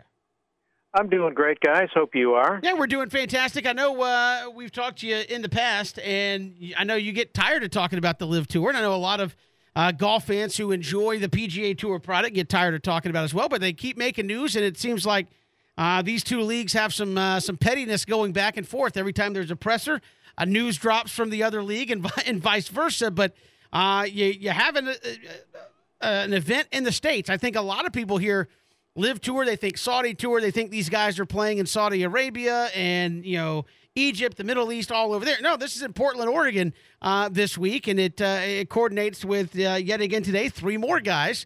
You could say of little or no consequence to the PGA Tour as a whole, but 3 more guys leave and move on to play on the LIV Tour.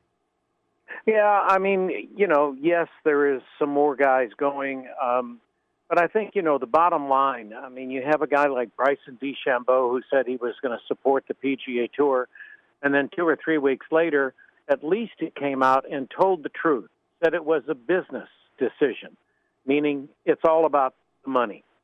I get more money, and I don't have to play as much. But these guys are going to, for the money, are going to make these moves. Matthew Wolff, he's been out injured. He may be coming back. The number 2 amateur, he's never played on the tour. He's played, some mini tour events. He played in college. I mean, they're all going for the money, and that's not going to change. And Rich, even sticking with that, I mean, you talk about the Live Tour. I mean, all they care about is getting the players and the publicity, right? Obviously, they got the money that nobody can really match the money that they're giving these players. But are they winning right now as far as like the players and the publicity that obviously they want it? Because the tournaments are always going to be lackluster because everybody might not tune in. But are they winning as far as like their overall strategy? I mean, no. I don't think the Live Tour. I mean, the format, I think, is not really great for viewing as a watcher, whether it be on the internet, I mean, which they didn't have many people watching. It's a shotgun. So you eliminate a lot of the drama where they're all coming up and they're one shot behind. I mean, you don't know where anybody is. I mean, the winner could be on number 4 and the potential winner could be on 17. A shotgun start, they all finish roughly about the same time. I think the Live Tour is probably going to be here for a lot longer than a lot of people would like the PGA Tour, like watching golf. Eventually, they'll probably be on TV somewhere. It'll be interesting to see because the format, I think, is not good for viewing. And I think there's a lot about the Live Tour that is going to be a lack of, besides the drama, but excitement for the fans. It'd be interesting to see how many fans show up at Portland this weekend. Yeah, I mean that's the ultimate thing as to whether or not you get a partner to put it on TV, right? Rich, is if people show up, obviously you start putting eyeballs on it. But my kind of thought is, how do you think the PGA has handled it? I think, to me, they've kind of been lackluster in their approach. It seems like a lot of the PGA fans and golfers have been like, okay, those guys are leaving. They're going for the money. It's been more to shame the guys as over the hill. They're not going to win majors. They're just, they're kind of the twilight. They're taking the money grab. And now you're going after future talent, which I know one guy, as you said, I had his name written down, Eugenio Shakara, I think plays at Oklahoma State. He's not played a professional tour, but he is the number 2 ranked amateur in the world. I mean, that is a talent that would have gone to the PGA Tour to try to be one of those up-and-comers. Is there a point that you think the PGA Tour, and I guess the PGA Tour fans at large, if there's a move that's made that might actually have fans go, I can't believe that guy left, instead of, it seems like it's been kind of like, it's not a big deal. That guy left, it's fine, and yet more guys keep taking that jump. I think, a lot of people might have been surprised with DJ, might have been surprised with Bryson. I don't think we're not surprised with Patrick Reed, who left. And by the way, Patrick Reed, said, a few months ago that PXG was the greatest company in the world, and he was proud to be part of their team. And now he is off their team, and I believe that's because of the owner, a former United States Marine, who is for the USA and for the PGA Tour. So Patrick Reed has lost his PXG sponsorship, which is no big deal to PXG, no big deal probably to Patrick Reed because of the money that he's spending. But, the bottom line is, yes, they're taking some. Some will be a surprise. There'll probably be some more coming out to go. But the bottom line is that they're going for money. They're going for guaranteed money. And this year there's only 8 tournaments. Next year there's going to be 12. The year after that there's going to be 14 or 16. So, these guys that are saying they want to play less, well, they may be going for the 3 or 4 years, but the Live Tour eventually is going to get up to, 18, 20 tournaments if you count in some of the other WGC events and some, these guys are going to be playing just as much as they were on the PGA Tour, except they're getting guaranteed money. That's a big deal to them, and that's the big step that the Live Tour has taken. I think the PGA Tour, which was your original question, I think the PGA Tour should have responded to what they're doing now. They should have done that last year. Phil called them excessively greedy. Now they've come up with $160-some-odd million in additional monies for various tournaments, raising the prize money in some others. They could have done that last year when Liv was already talking about, and it would have been more proactive, and now I think it's more reactive. And Rich, obviously, you have you mentioned this on your show on Saturday this past weekend. One of the hurdles that is going to come, I think right now everything's all good for the guys who have gone over because the majors are still in play. Augusta has said nothing. The Open Championship in July is like, yeah, they can play. It's fine. And I saw a couple of articles today about they're trying to get involved in world golf ranking points. Explain to folks why that matters if guys have exemptions, but why getting world golf ranking points, why does that matter? And if they get it, what kind of a big deal would that be? Well, if they get it, the big deal is going to be that will help them get into some of the majors, will help them get into the Masters, because those are all based on world ranking points. And if they don't get world ranking points, which is still up in the air, they've applied for it, but they've not been approved for it yet. By the way, PGA Commissioner Jay Monahan is on that committee to approve or not approve. The interesting fact is if they don't get approved, then these guys that are saying that they're leaving, then their majors are probably within a year or two, they're going to be totally out of the world ranking about being able to play in any of these majors. So there's still a lot of things up in the air, but I think right now the biggest point is, are they going to get world ranking points? And if they do, they're not going to be as much as a PGA Tour because they're only playing 54 holes compared to 72 holes. And Rich, with that being said, I mean, with the world rankings and different things, all these different factors, is this gonna open the door for some new faces, some new stars? The thing about golf that's different than any other sport, a new face could come along and be the face of it. It might not be for a year or two. Is this gonna pave the way for maybe some new faces to kind of come into the limelight, especially with those who are sticking with the PGA? Well, I think the biggest thing is the world ranking points is everything. I mean, world ranking points get you into the majors, get you into the WGC events that are no cuts, that are a lot of money. They get you into the Masters. And, I think the biggest thing is people are wondering right now is, will the Masters support the PGA Tour? They're an independent group that carry on their own tournament and kind of also make up their own rules. But will they support the PGA Tour? And what will the USGA do in the near future? What will the R&A do in the near future? So those are some unanswered questions that I think those decisions are going to be coming up here in the next few weeks, maybe a few months. And I think that is going to make a big decision. These guys who went for the money, they'll say, okay, I got money, but now I can't play in the majors, which is really one of the reasons why I play, especially a guy like Brooks Koepka. That's the only reason he plays is for the majors.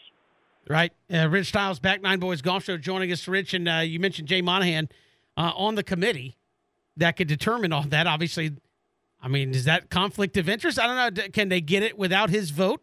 Or is that pretty much tell you it's a done deal? It ain't happening. I mean, if your competitor has a vote as to whether or not you can get rankings points, I mean, that seems like a done deal. You're not going to get it, right? Well, I don't think it's a conflict of interest. I just think that he just happens to be. And the other, companies are also on that. I mean, the R&A has a representative, Masters has a representative, USGA has a representative, the DP World Tour. All of those folks have a voice and a vote. So what I don't know is it a unanimous decision, or can it be 4-2 or 5-3?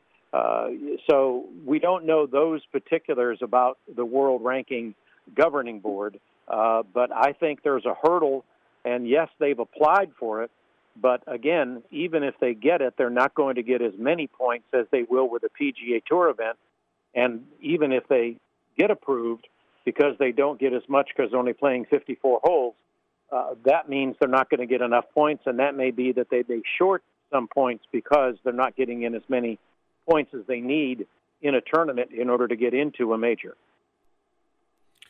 And Rich, you mentioned that the PGA is already, you speak of they should have made these punishments or sanctions a year ago. They're raising more money for the prize money and things of that nature. I know that you talk about as many tournaments. If you're on the LIV Tour, you're gonna be playing even more golf. is the PGA ready to stick with these type of sanctions for the I guess for as long as they're going to be? Obviously, the PGA ain't going nowhere. Are they ready to stick with these sanctions? Or do you see them caving one day and saying, you know what? Can the Live Tour and the PGA coexist together? Well, Ben, I'm having a hard time hearing you, but I don't think it's going to change. I mean, I think the PGA Tour is going to continue to react. As I said, I wish they would have been more proactive, 6 months to a year ago when they knew that Live was going to be an issue, especially with the amount of money that's behind that tour. Some things are still to be decided, and I think it'll be interesting to see what happens in the near future. But their format right now, to me, is not something that I would sit down and watch. I may watch out of curiosity, but I probably wouldn't stay very long. Rich Stiles, host of the Back Nine Boys at Golf Show, our guest. Rich, appreciate the time. Okay, guys, thanks. Appreciate it. And you can hear Rich Saturday and Sunday mornings at 8 a.m. And Live Tour is in the States this week in Portland, Oregon. So you've got that going on, and you've got the John Deere Classic PGA Tour stop, obviously, in the States as well, going on at the same time. Live Tour will be done on Saturday with just 3 rounds, and obviously the PGA Tour running its standard 4-day event there. So, I got 3 more guys. Matthew Wolff, who, as Rich said, 2019 NCAA champion, still just 23 years old. I think 57th in the world rankings, something like that. And Eugenio Chacarra, number 2 amateur in the world. So, to me, you got names. Maybe they're older names, but you're also going after younger talent, Ben, probably not paying them as much, obviously, but now can you develop names if you're getting young talent out on your tour? I think that's the other piece. And again, I mentioned that to Rich because I see a lot of guys, and again, you can have your thoughts on it, but it seems every time a guy leaves, the thought from the common casual golf fan is fine that, well, how many of those guys can you just keep saying, well, this guy left and this guy left? And you're like, well, that's fine. That guy's a jerk anyway. I was like, I don't think you can just keep saying that about everybody that leaves before you go, I mean, there's a reason. It is money, but I mean, you keep losing guys that should be playing with you, guys that should be making a name on your tour, and they're leaving. One, why are they leaving? And how many times can you just say, that's okay? Well, I mean, I love Rich, but when Rich was talking about, guys like, Bryce DeChambeau or different guys, Brooks Koepka, whomever, they only playing. No, all the guys in professional golf play for the money. All of them, not just some. I get some play for majors, sure. But once again, Kevin, I got tired of playing golf for free, so I got my pro card and I got on the PGA Tour. The problem is, I got into this thing to make as much money as I can. Yeah, it's great to be number one. It's great to be ranked number 1 in the world and all these different things. But that help. At the end of the day, Kevin, you're giving me, if I got $100 million, I'm the best in the world. I don't care what you say because my bank account is a reflection of that. Yeah, we got more. We got more to come. It's 3 and Out, Southern Pigskin Radio Network. Welcome back to 3 and Out. Kevin Thomas here with you. And Ben Troop, final hour coming up right around the corner. We'll hear from Roddy Jones, ESPN college football analyst, former Georgia Tech running back, the ACC going divisionless. And we'll get you ready for Braves and Phillies coming up. I will have coverage starting at 5:50. So that's coming up here later. And, of course, a lot of Freddie Freeman news out there as well, kind of confirming what we all knew. We'll get to that and more coming up. Final hour, it's 3 and Out on the Southern Pigskin Radio Network, streaming live at ESPNCoastal.com. Great to be back. Final hour of 3 and Out on this Tuesday. Braves and Phillies coming up 5:50. We'll have pregame coverage. Charlie Morton, Zach Wheeler on the bumps, respectively, as the NL East foes get together. Braves are 5 behind the Mets, but 3 games ahead of the Philadelphia Phillies. Ben, we'll get to that here in just a moment. Roddy Jones will join us coming up in about 15 minutes, ESPN college football analyst and former Georgia Tech running back, as the ACC makes a decision to go divisionless coming up in 2023 and how that affects the league. So we'll get to that coming up in just a little bit. But Braves getting ready for the Phillies. Ben, Freddie Freeman, the big news, fired his agent today. So you have the big teary homecoming with Atlanta, the sobbing, the crying, and then you fire your agent over obviously the way it all went down. I mean, this is a strange look for a professional athlete, Ben. Again, I'm trying to put a parallel of a guy who wound up on another team, wanted to be with the team he was with, had the choice to stay with the team he with, and now it's like the jilted ex-lover wanting to come back after you're with somebody else. It's just a strange situation. I mean, the only parallel I can think is maybe Antonio Brown when he left Pittsburgh and they had to go out there with the Raiders, even though they gave him his money because it was going to be something different. But this was such a different situation in so many ways, Kevin. A guy like Freddie Freeman that meant so much with so many. So I just think that at the end of the day, Kevin, our suspicions were made true. We thought that he wanted to be a Brave for life. He proved to us he wanted to be a Brave for life. So now all the age he got left now is to get it right when Dansby Swanson time for him to get paid, which is coming up here very, very soon. Yeah, and Dansby said he's not leaving. He said not the Braves. He said, I'm not leaving that agency. They're my agent. Whatever they did with Freddie is what they did with Freddie. So he said he's not leaving his agency, but the Braves obviously have a negotiation coming up with Dansby Swanson in the near future. But Freddie firing that agent earlier today. Let's go to the phones. We got our guy AC on the line. AC, what's happening? Good afternoon. Thank you so much for taking my call.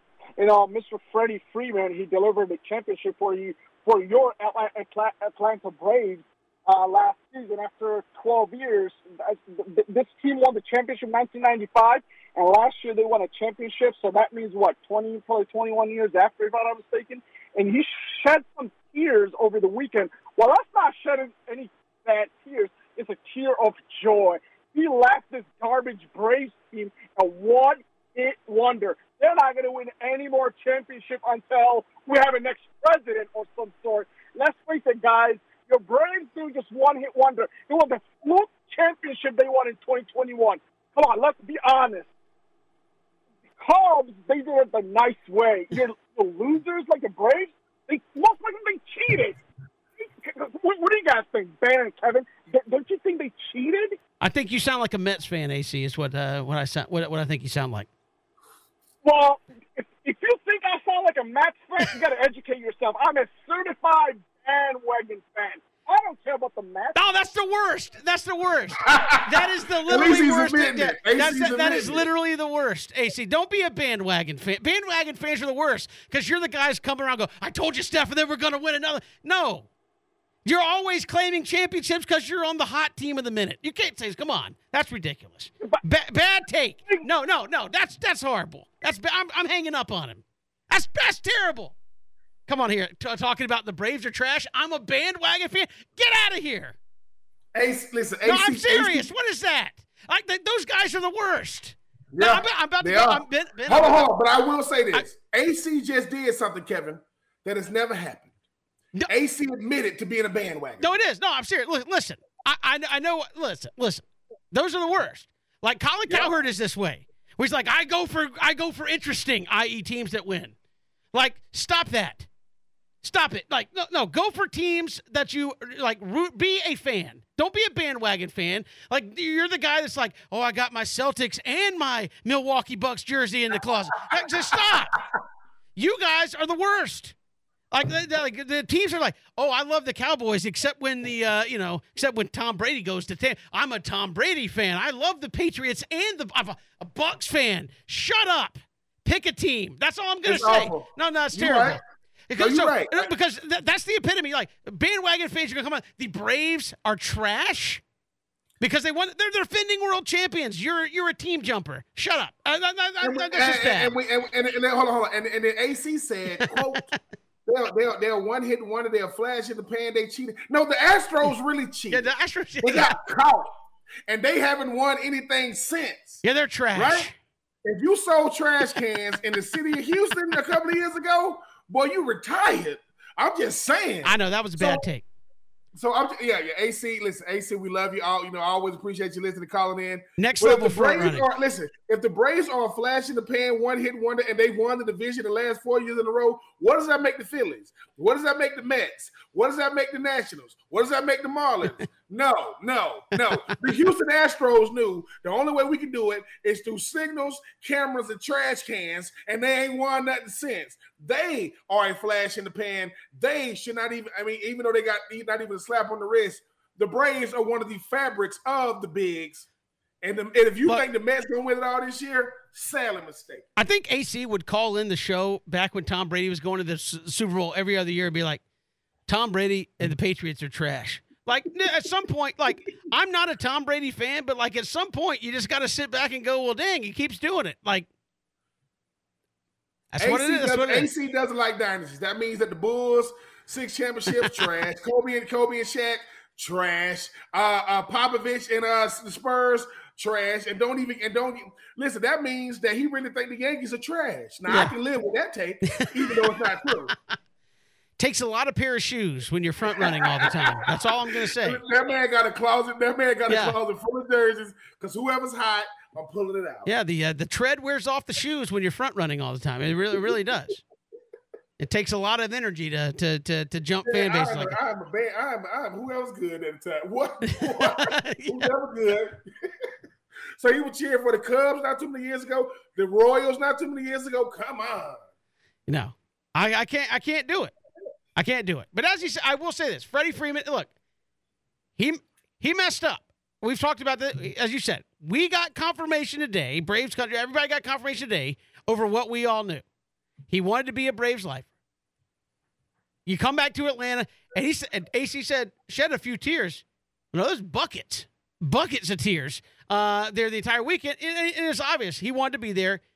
It messed up. And as I said in hour number 1, Ben, you never make ultimatums to the guy that's holding the money, right? Because he's already got it. You don't go to Alex Anthopoulos and go, you got an hour. No, Alex Anthopoulos can come to you and say, you have an hour because we can move on. We have the money.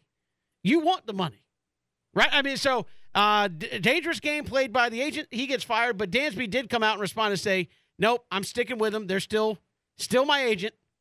And there will be a negotiation coming up with the Atlanta Braves really soon because he's on a 1-year arbitration contract. So that's going to be happening in the future. Does that give you pause, Ben, when you say, look, you had a publicly bad, I don't know if it's a bad deal, but you had a bad dealing with an agency. I know people like to say, well, just be professional, right? Be professional. You're not going to like everybody. I think there is professional, but you had an agency come to you with your star player and give you an ultimatum. And you gave, in the light of day, you gave him a fair deal. It wasn't like I could see an agent say, listen, come on, man. You're offering $18 million a year for a guy that's worth, $20, $30 million, whatever. Okay. You didn't undercut him that bad. So I wonder what the posture of Alex Anthopoulos and that Braves front office is towards that agency right now saying, I mean, are we going to have to do this again? Like, are we going to be negotiating with Dansby and then you're going to come in and say you got 30 minutes? Yes or no? Is that how we're going to play it?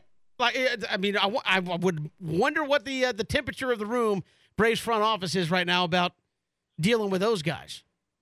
I think all the leverage, it's still with Anthopoulos and company, Kevin. Because like you said, when the agent of Freddie Freeman tells Alex Anthopoulos you got an hour, bro, we just waiting on the yes or no. We're not giving you more money. We've already offered you the contract. We're waiting on you to say yay or nay. Well, he wants an extra year. We're not giving the extra year right now. Those type of things can be negotiated down the line. Freddie Freeman wanting to be a Brave for life. It is your job to make that happen. Just because we ain't giving him the numbers that he wants don't mean we ain't giving him what he's earned. There's two totally different things. So now with Dansby Swanson, when they have to call, he can be like, hello, is this Alex? Yeah, my number has not changed. What do you want? Man, Dansby say you want to be a Braves for life. Does he? Because we got a number in mind, and you got an hour to give it to him. What? Well, I think this is a different situation that will be coming up with Dansby because Dansby is an Atlanta guy. I mean, Freddie Freeman was a California kid. The Braves drafted him in the second round. He came up through the organization. I get it. Came up through the Braves organization, played a long time. Dansby wasn't drafted by the Braves. Braves got him through a trade, came up through the farm system a little bit that way, then came on the scene, has been playing at a big league level, and is a hometown guy. I wonder how much of a difference that makes. Hey, I'm from Atlanta, playing in Atlanta. Look, contrary to popular belief, not everybody wants to stay in their hometown, right? I mean, sometimes, but I can imagine for as much travel as those guys do, it would be more appealing to stay in a hometown where you know everybody, you know a lot of folks, you grew up there, 81 nights a year, you're in Atlanta, off season can be at home, and you travel the rest of the time spring training. I would imagine that would be very appealing to guys like Matt Olson, which it obviously was, a Michael Harris when it comes to that, a Dansby Swanson. Now, you take a guy like Austin Riley. Austin Riley's from Mississippi. He might be like, I'm going to get what I can get. I don't know this. I'm just saying. He's like, but he has no, other than it's the team that got him and he came up with, he probably has no underlying affinity for the city of Atlanta if he could go play in, say Houston or St. Louis or somewhere that's closer to his home. Might he have a little more affinity there? So I think for Dansby, that's going to be the interesting one where it's like you probably really enjoy playing in Atlanta, probably really would like to stay. How does that impact negotiate? You probably want to stay more than Freddie does, potentially. So yeah, I'm not speaking for him, but I'm saying as a hometown guy, I would imagine you grew up watching the Braves fan. You're playing for him. You're the shortstop, potentially the all-star shortstop of a world champion Atlanta Braves. There's going to be a lot of pull to keep you there.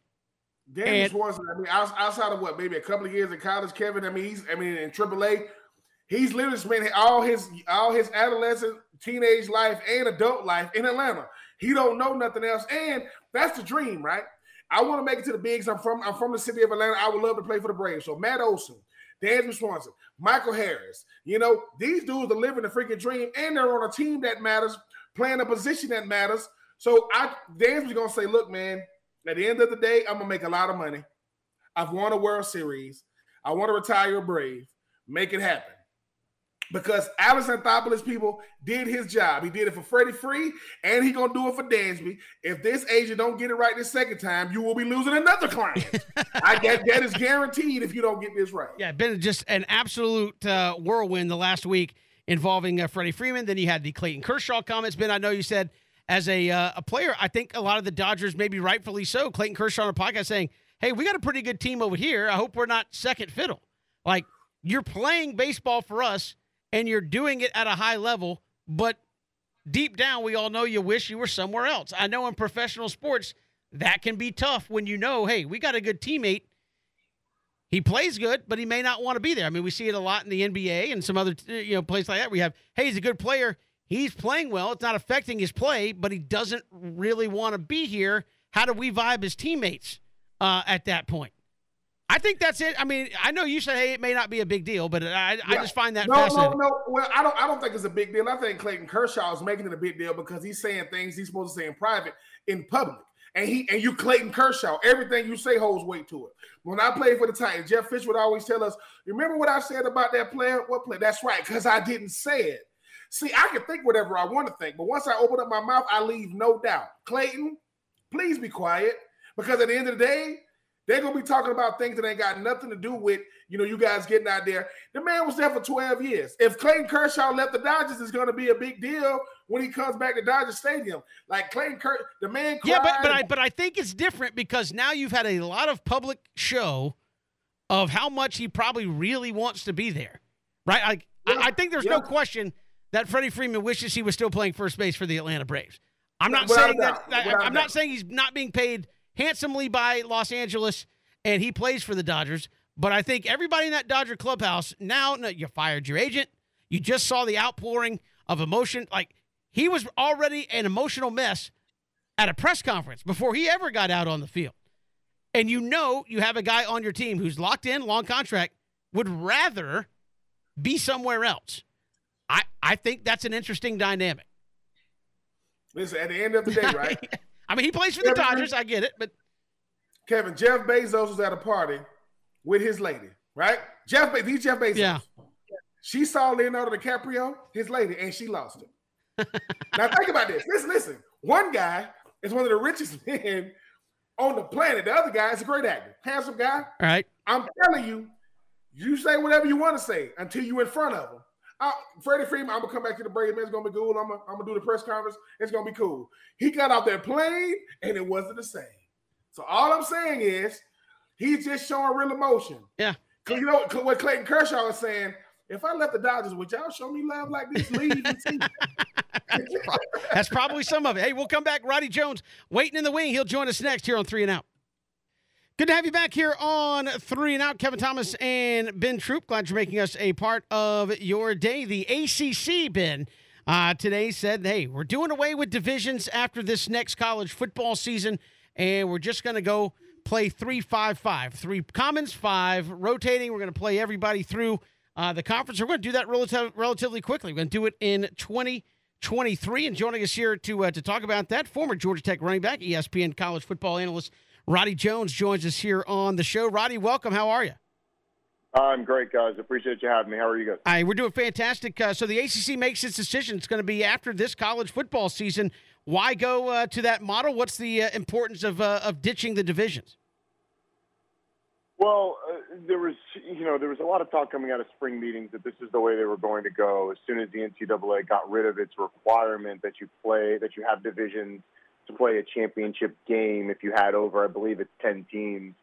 So the reason that you would do it quickly is, quite honestly, to get matchups and to get out of there's no reason to keep it, honestly. Like, we've gotten to the point where with 8 conference games and 14 teams, the infrequency, we've kind of seen the full cycle of the infrequency that you play people.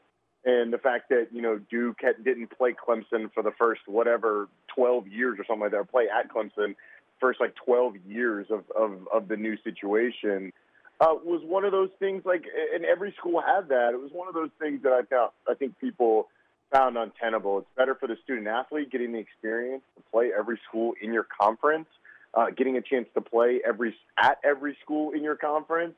That's a better experience for the student athlete. And then if you're thinking about, college football playoff possibility, you want the best teams playing in the conference championship game, so you have that possibility as well. But there were too many reasons to get rid of it for it not to happen. The Pac-12 is going to it this year. You've got a number of other conferences. The Mountain West announced that they were going to it next year. I think you're going to see the vast majority of conferences go to something like this and get rid of the divisions. Roddy, what school benefits the most from something like this? I think a lot of times you see what Wake and Pitt were able to do last year with great quarterback play, but what teams that you don't usually see having a shot to actually go play in Charlotte is going to benefit from getting rid of divisions? Every team in the Atlantic Division benefits from it the most, because over the last decade, the Atlantic Division has been dominated by Florida State and Clemson, and that Florida State team was a national championship caliber team, and then you had an ascending power in Clemson, which then became a national championship caliber team. So if you were not a national championship caliber team, with the exception of 2021, you were not winning that division. You had to be good enough to make it to the college football playoff to win that division. And you had some really good NC State teams during that time. You had some good Wake Forest teams, and Wake Forest obviously able to break through last year because of Clemson and their inability to maintain that level. But every team in the Atlantic Division benefits the most from this. The Coastal is rotated where 7 teams won in 7 years. And if you want to throw in 8 different teams played in from the Coastal Division because you want to include Notre Dame in 2020, I am 100% okay with that. So if you want to go with an individual team right now, it's probably Wake Forest or NC State, the way that they're built. But Louisville's recruited well, so down the line it could be them. I mean, but every team in that division now sees itself with a shot to at least get to the championship game. Roddy, does that help your playoff chances, not only in the short term, because obviously you'll have the 2 potentially highest-rated teams playing each other in the championship game, but obviously it looks like there could be expansion. Does that help ensure that you would get multiple teams in some kind of expanded format as well? Yeah, I guess. Look, the truth of the matter is you're not going to be able to manufacture getting multiple teams. Teams have to be good enough to make the college football playoff. And even if you go to 12, were there a handful of years where the ACC probably gets 2 in? I think that probably happens regardless of divisions, but it certainly doesn't hurt you. So, in this situation, if you have a team that's a 10-win NC State team that's playing an 11-win or a 12-win Clemson team in the conference championship game, I think that whoever loses that game, if it's not the higher ranked team, is still going to kind of be on that bubble. So maybe in some ways it helps, although I think with going to 12, a team that would have gotten in before is even if they stuck with divisions, probably gets in anyway. So I'm not sure it helps as much as people want to make it seem like it, but it certainly doesn't hurt you, playing with the two best teams in the conference championship game. And Ryder, you talked earlier about, a lot of teams getting away from divisions, but we live in a world today. It's all about who kind of started the trend. If the ACC seems to be doing this before everybody else, it kind of feel good to see the ACC, whether it's perceived or not, kind of leading the way when you look at all the different changes going on in today's world of college football.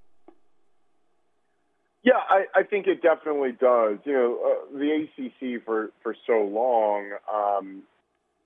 John Swofford was a more conservative commissioner, and I think you had a lot of good commissioners that were, have been in it for a long time or a little more conservative. I like that the ACC is sort of taking the bold move of being out there first.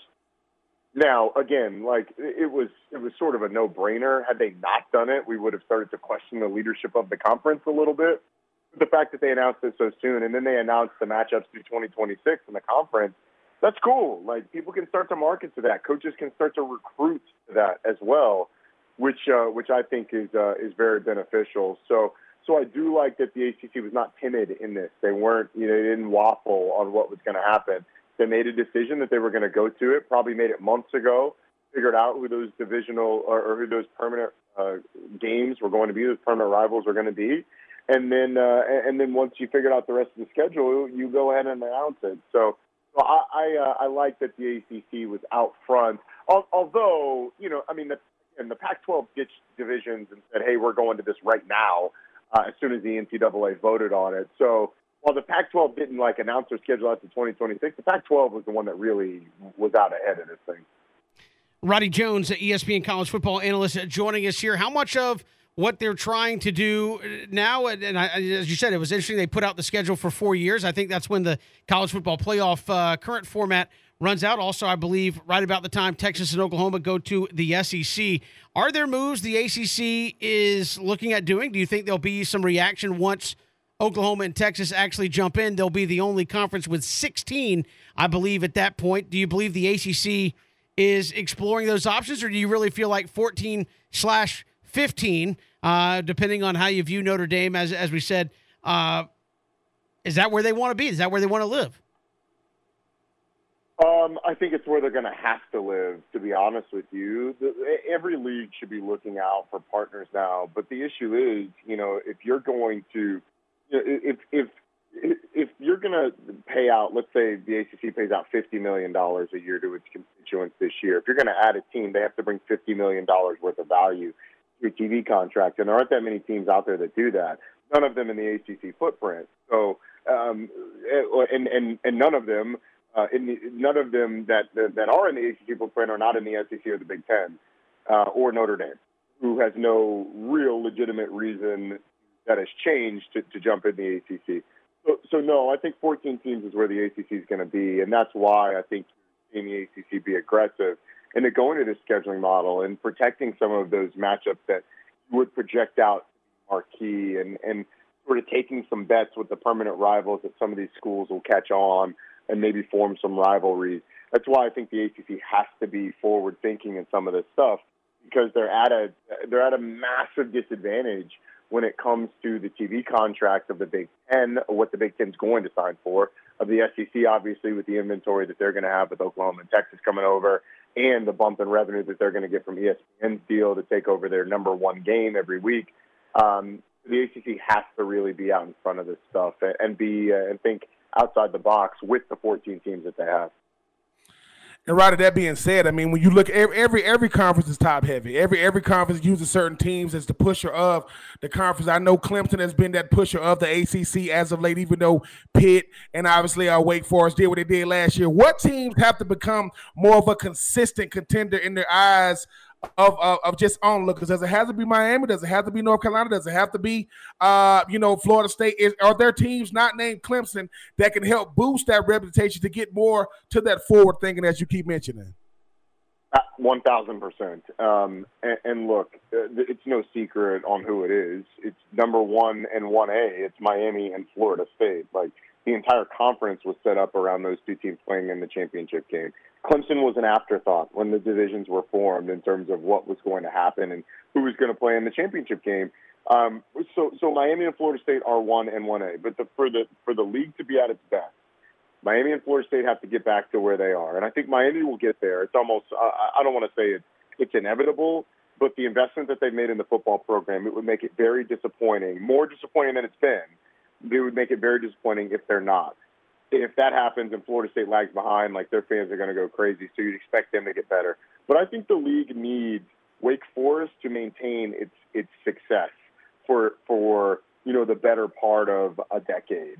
So that it becomes that sort of Northwestern when you see them in the championship game, you're like, yeah, it's not something that happens every year, but it's not strange to see Wake Forest in the championship game. I think the other three that are massive for the league are Virginia Tech, UNC, and NC State. NC State's long been a sleeping giant. They got a great fan base, and I think with consistent success, that can grow into a brand because it's a great fan base. It's a great stadium, and they've got the type of alumni, the large enough group of alumni where they could really get it going. UNC is a national brand, and they've recruited really well.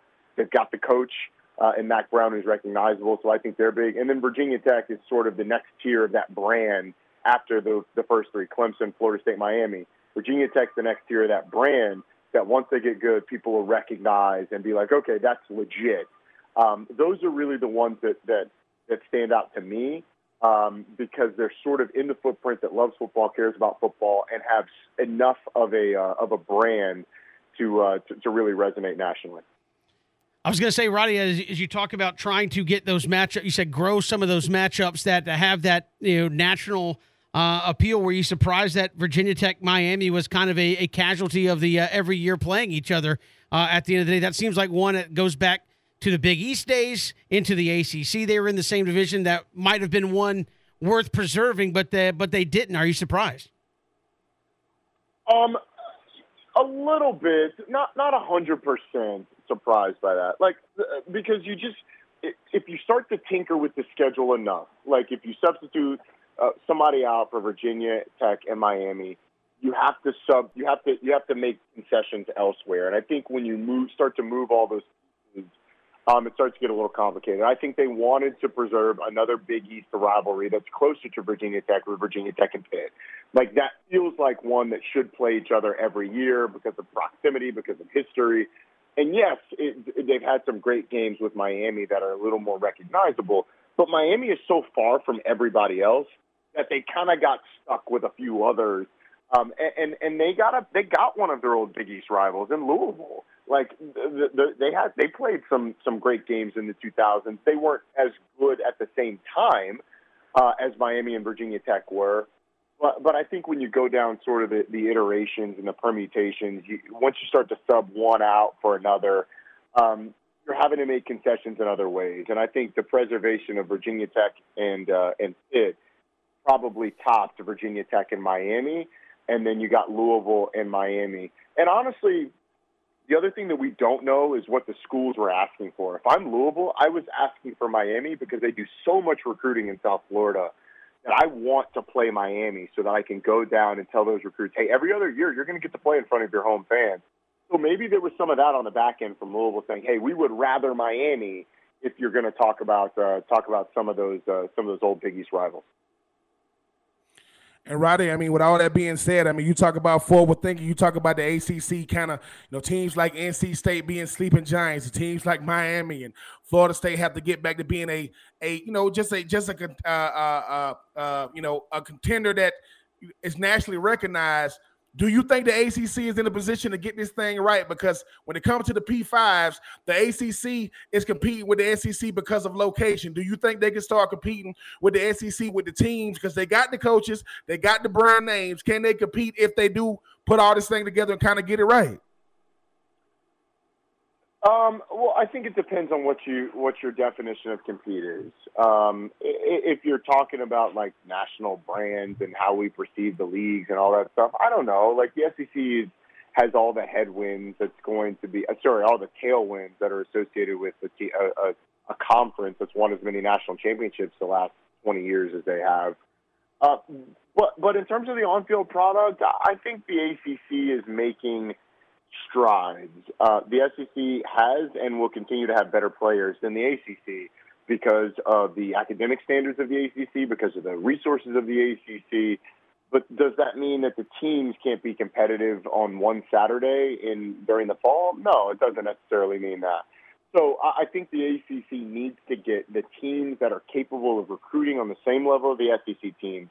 Those have to be good as the second-tier SEC teams. Like maybe not Alabama on its best year, LSU on its best year, but when those teams are not on their best year, and where Kentucky is every year, and where Tennessee was, last year, and will probably be this year, those teams should compete at least with that, and then have a chance to be national champions. And then the rest of the league kind of has to be consistent. That's the thing that this league has lacked.